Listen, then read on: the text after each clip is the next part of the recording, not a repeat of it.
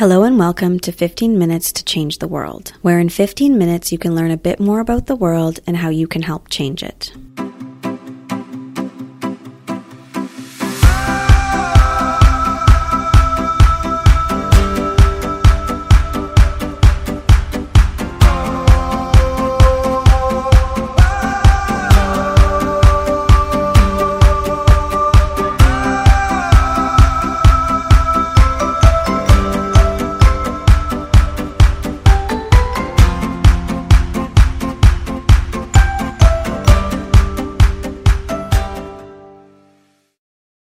Today's world is divided. From doom and gloom news headlines, nationalist politicians, civil unrest, countries on the brink of famine, geopolitical tensions seem to be rising. A world divided breeds inequality.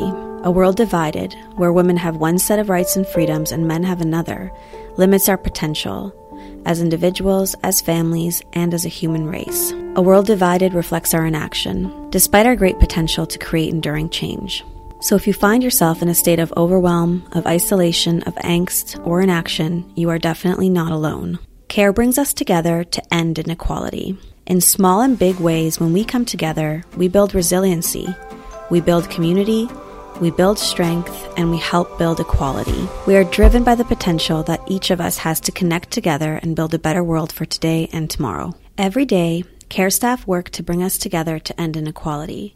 From a local leader in a rural village, to a nurse in Yemen, to a schoolgirl in Tanzania, or a garment worker in Cambodia. No matter how big the divide, CARE works to make it smaller, to bring us together to end inequality. Our CARE staff explain how we do this every single day. It's so important at this time that we get together, that we come together.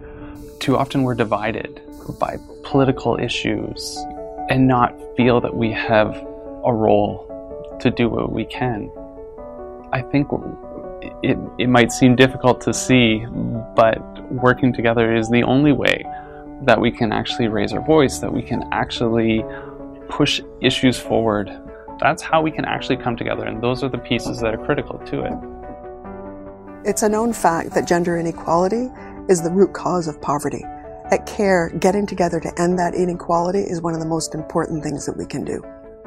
Well, I think it's always been important to think about inequality and how that impacts our quality of life around the world. I think it's a lot about social justice. So whenever you have people that have very little and next to people that have a lot, it means that people can feel frustrated. And I think we all want to live in a more secure place where everyone has access to, for example, healthcare, food, shelter, water, opportunities to choose their path, to have a happy, fulfilling life. And I think when not everyone has that opportunity, that means, our happy moments are a little bit less happy. I think there's a lot of power in numbers. There's a lot of inequality in the world right now, and it's not something that people can necessarily fix themselves because it comes from very structural issues. And so if we get together, if we look at things in terms of systems and how we can change those systems and how we can let people access services, if we can break down a lot of the barriers that are preventing people from having full and equal access to power, to resources, that they be able to enjoy their rights fully, I think that is the end goal that we all have, and we can do that in numbers. So we just all need to be working on this for change to happen. I think it's particularly important because the world is more divisive. There are a lot more boundaries drawn, whether it's on political beliefs or what have you, but there is so much more divisiveness than there has been in the last 15 to 20 years. And I think working together, we can focus on our commonalities as human beings, on the things that we all have that motivate us, that want us to do better. And we can do that in a collective way so that the solutions aren't something that are being imposed by one group or another, but it's something that's brought together, and that we can all buy into to make things better for us and our communities that we live in. When I think about what keeps me motivated, I've been fortunate to be able to travel and see some of our work in progress.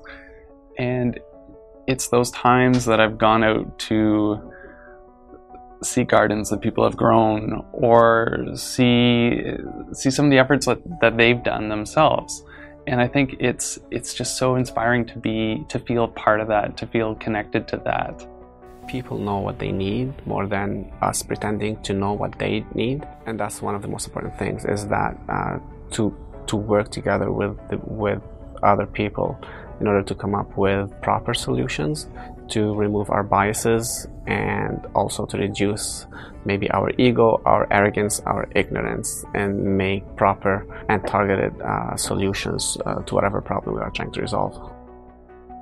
Increasingly, international charities across Canada are pooling their resources and cooperating in a way that we've never done before. The competition now is falling. We're working together, we're cooperating together, we're sharing our learning, and we're sharing the opportunities that we have to work together for a better world. And it sounds complicated, but it's actually really simple. It's the idea of, we ask women what they want. What do you want? What is your priority? How can we ensure that your voice is heard and you're part of the decision making? And so it's literally bringing women together in a room and having them talk to each other.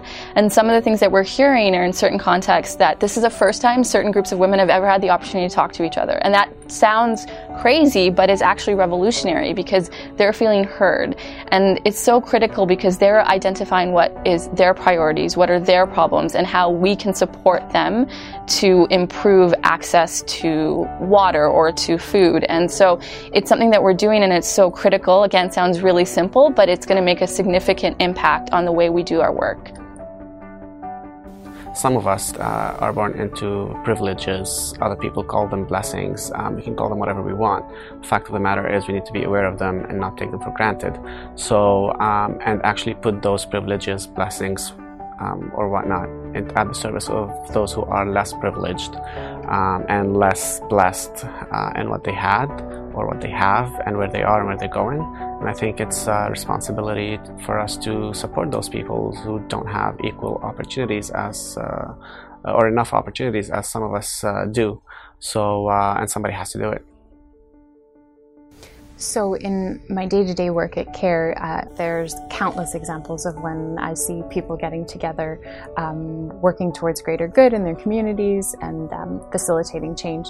I think of a particular example when I was in the West Bank, where we had brought together women entrepreneurs. So we were supporting women who were developing their own businesses, often cooperative businesses that they were doing as a group.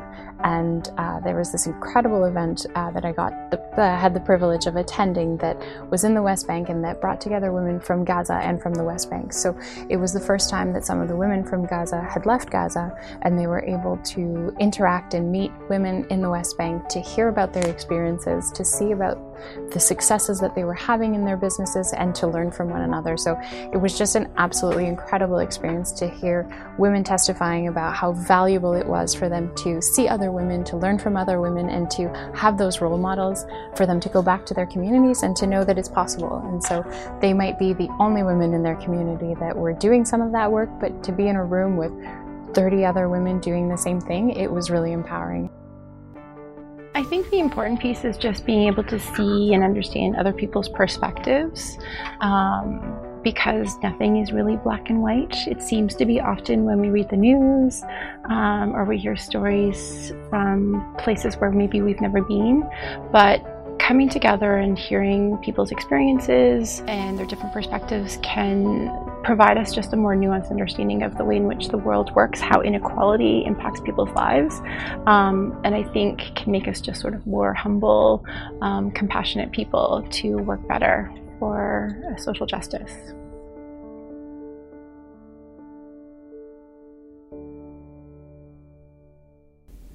You may be feeling inspired, and if you are, here are some tangible ways you can get together to end inequality. Simply get together. It can be as easy as that, whether it's over a meal, a board game, or going for a walk. In a time of divisiveness, practice inclusion, practice acceptance. Invite your neighbors over, call your friend who may be feeling isolated. Just reach out and connect. And we don't mean through social media. Put in the effort to actually get people together. Take action and do it together. Spare a few hours on Saturday morning to take action and volunteer your time as a group with friends or family. If you love food, focus on a food bank or a soup kitchen. Or you can find a refugee family and help them get accustomed to their new neighborhood, culture, and even services available in their area, like a local library. As the saying goes, 2 hands are better than 1. Not only will you be helping someone, but with friends and family, you'll be surprised at how quickly the time flies and how doing something impactful can be fun. Talk about what's going on. Question norms and bring up your thoughts to friends or family. Chances are they feel the same way, and if they don't, you can maybe open their eyes to a new perspective. There is certainly power in numbers, so if you both feel passionately about certain issues, as a group you can tackle it, either by writing a letter to an MP, or organizing a peaceful protest, or participating in town halls. Speak up and unite with those around you. Thank you for listening to 15 Minutes to Change the World. We hope that in today's episode you found amazing ways to get together to end inequality. Be sure to tune in for our next episodes on Spotify or iTunes.